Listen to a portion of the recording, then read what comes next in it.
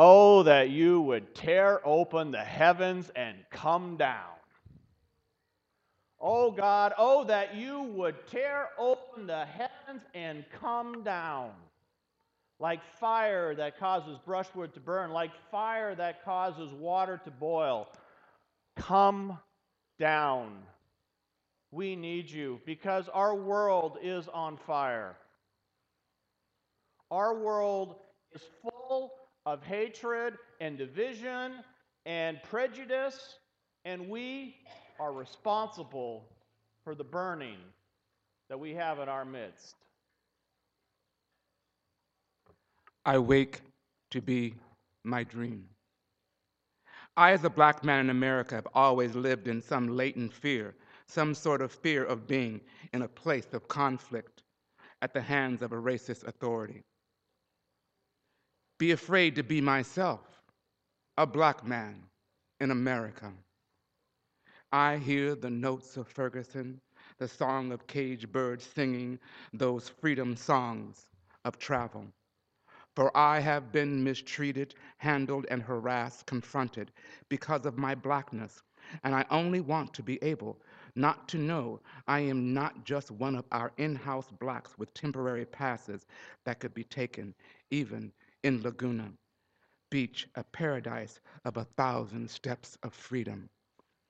I hear the love notes of Ferguson, the songs of caged birds singing, those freedom songs of travel. The fears have left a scar on my soul, the strings of my heart, the face of America, the land of the free and the brave. And are we really free, I say, while for sure we're not about the brave? I hear the notes of Ferguson, the songs of caged birds singing, those freedom songs of travel. And in my dreams, I want to be able to walk the streets without fear of being judged for being me, dreadlock black man. That view, the judgment, a mood that could take my life in the midst of a simple act that turns the stomach, the gun, the knife, as we live within the bowels of modern slavery and the allowance of another being, a section of the society that could take your voice, your spirit, to the big house again. Slavery of the soul, the mind, the murder of a body, all in the big house again. I hear the notes of Ferguson, the songs of caged birds singing, and I will not lose this dream. So I am, I am, I am in the midst of cause, being a spiritual happening every second as I breathe deeply and release, because all that is not needed will be burned away, turned to ash. For it is a new day in the songs of caged birds singing new ways of being, those freedom songs of travel. Ashe, ashe, ashe.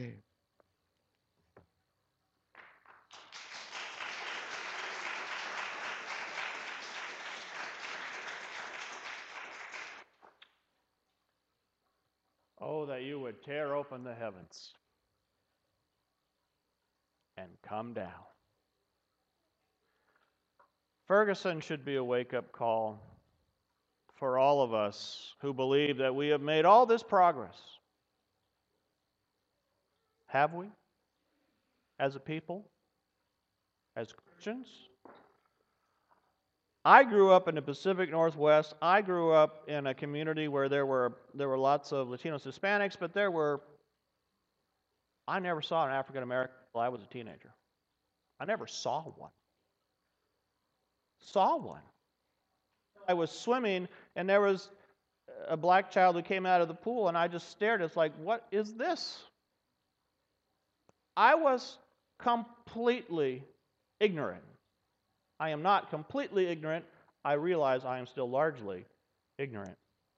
Mary and I lived in around the Detroit area for many years. And when Mary's first church was in Troy, which is about 25 miles north of Detroit, 25-mile road, they're very creative in the way they label the roads around Detroit in Michigan. And we got together in the summer for some combined youth groups. And we asked the white teenagers, when did you begin to understand about race? And they were typically, when I was about 13, when I was about 14, I began to understand that race played a role in my life and in our world. And then they turned to the African American youth group, and they said, when did you begin to understand the reality of race in your life and in our world? And I think the one who was the slowest said, I think I was 3. So we tried to have a dialogue between the white kids and the black kids, and it was tough. Because the white kids have been thinking about it for maybe 2 years. And the black kids have been thinking about it their whole lives. I got to admit, sometimes my foot is a little bit too hard on the pedal, especially when I'm going through like the Plain States, or you're going to New Mexico and you got to stretch a road that's like 100 miles before it gives you any bend. And if you don't have cruise control on, your foot just goes faster and, down and down and down. You're going faster, and you don't really know it because nothing is moving. And I'll get pulled over for speeding. It's only happened a couple times. And as a white privileged male, it bugs me when I don't get a warning. Why didn't I just get a warning? Yeah, that's what I think. Now, I wasn't guilty of driving black or driving Hispanic. And that's all it takes to get pulled over in our world today. Guilty of driving black and driving Hispanic, and you're hoping simply to get away with a ticket without getting arrested, without getting hassled, without having your very being demeaned. I don't know what that's like.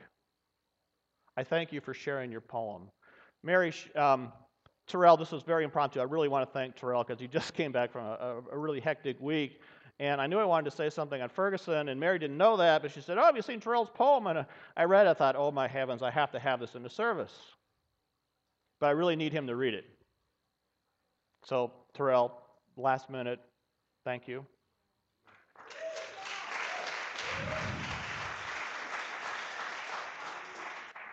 Elie Wiesel said, the only thing that has to happen for evil to triumph is for good people to stay silent.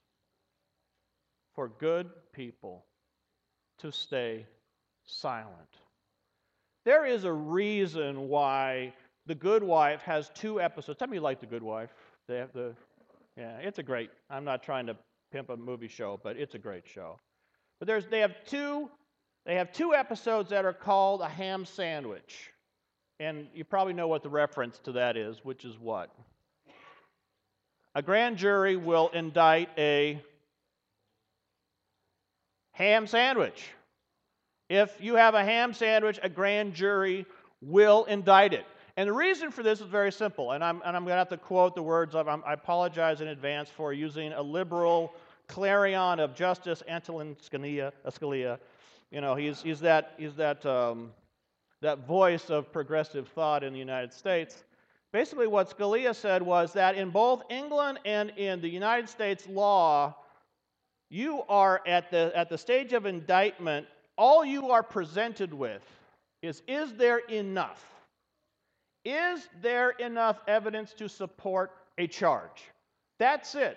There is no right for the accused to defend themselves. There is no right in the United States Constitution, anywhere in law, for the defendant to go and for 4 hours, testify before a grand jury. There's a reason why we have the joke, a grand jury will indict a ham sandwich. Because all you're supposed to figure out is there enough evidence to support the charge? The prosecutor is not supposed to present mitigating circumstances. That's not the prosecutor's job at the grand jury level. The only way that case doesn't get indicted is if the prosecutor doesn't want it to be indicted and shapes it in such a way that justice has no chance. That justice has no chance. And it's been interesting over the last week to look at the response from my colleagues. My African American friends who are clergy say, you white folk, you got to man up. You have got to talk about this. You can't say, I'm not in that community. I want to speak for a community I don't understand. We need your voice. And the white colleagues responding back, well, do they have to burn so much stuff? Couldn't they just respond? Can't that be our plea? That can't we just have civility? Yes, it was horrible, but can't the response just be more to our liking, not make us feel more uncomfortable? Oh, that the heavens would open, the heavens would shake, and you, when your power would come down, oh God, and that's what it looks like. If you look at the Isaiah passage, I love the Isaiah passage because Isaiah says, you know, God, if you hadn't absented yourself, we wouldn't have sinned. If you hadn't withdrawn your presence from us, we would have been much better behaved. It's your fault, oh God, that we are such sucky people when you're not with us. I love that because this is who we are. How are we supposed to know what to do when God clearly doesn't send us anyone to tell us how to behave? Because when they do, what happens? What happens to the Martin Luther Kings? Gone. Yeah. God is still speaking, folks. Do we believe it? We love it when it's God is still speaking inclusion and love and happiness and hope, but we are not happy when God is speaking, hello. I did not come 2,000 years ago so that you could say, well, it didn't happen in my community, thank God. Unless you talk to Terrell, that godless commie radical. It happens everywhere. Because we have not gotten beyond sexism and we have not gone beyond racism. We just haven't. So if we are going to be anything during Advent, we need to follow the last part of this passage, which is, you are the potter. We are the clay. I guarantee you, we cannot figure this out without God's help. Sometimes the progressive church says, we just need to educate people. We need to educate them about how to be better. And that will take you so far. But without God, that's as far as you get.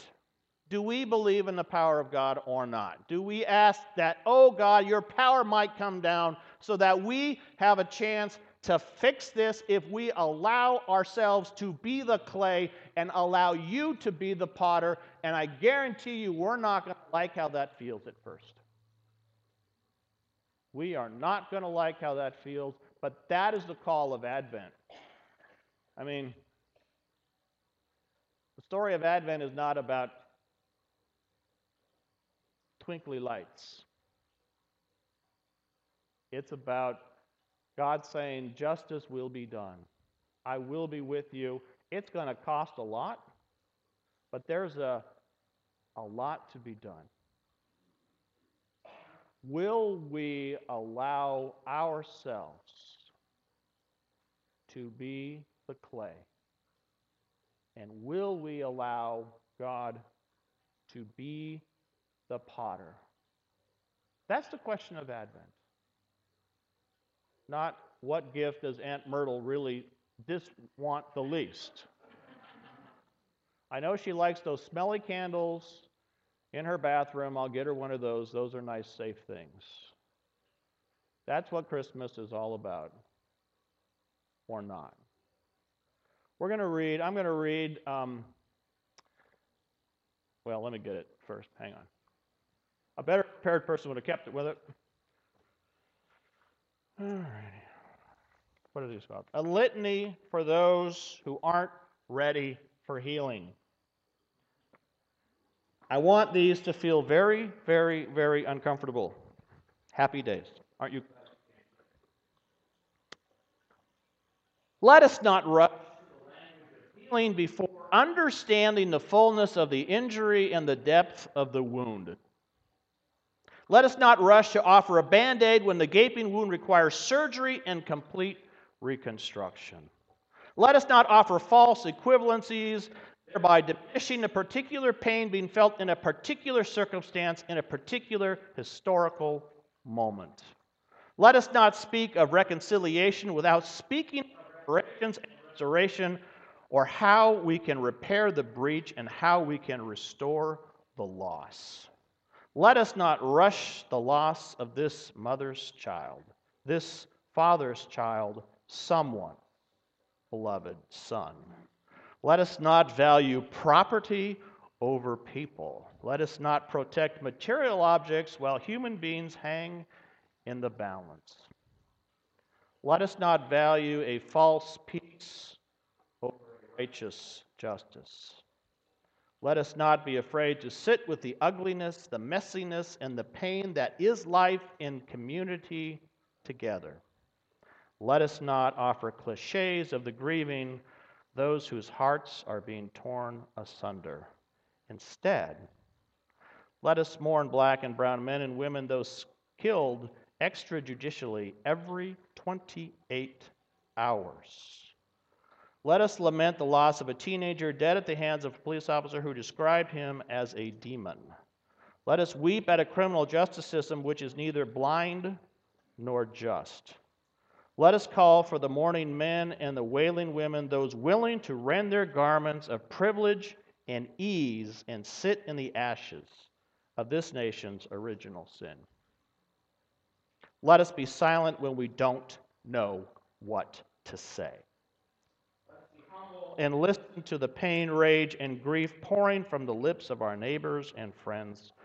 Let us decrease so our brothers and sisters who live on the underside of history may increase.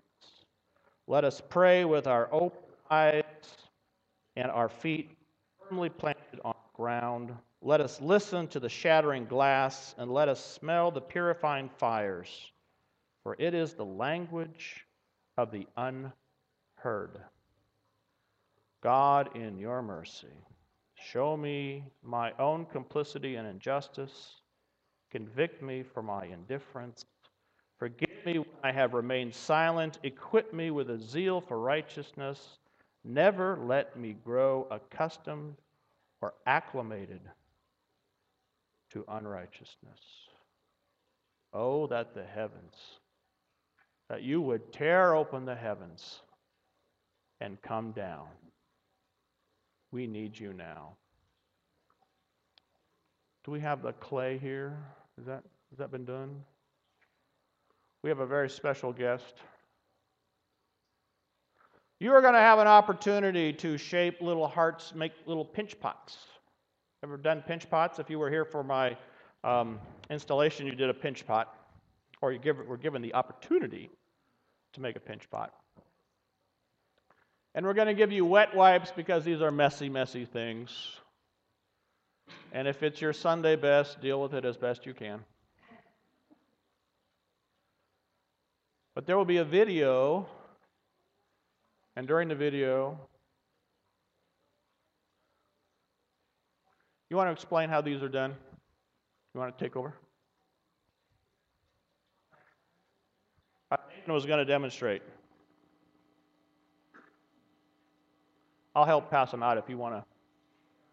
I'm going to turn this over to a professional.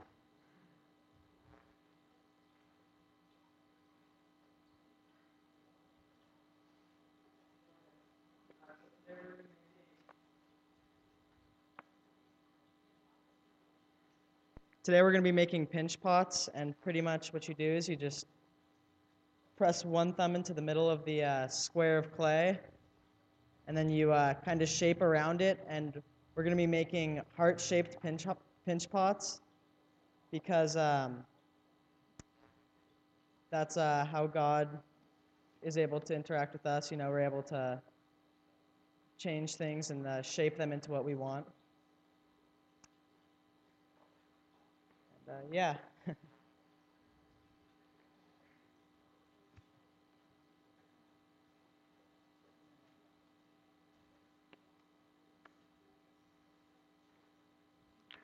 We'll get you the clay if you don't have a plate.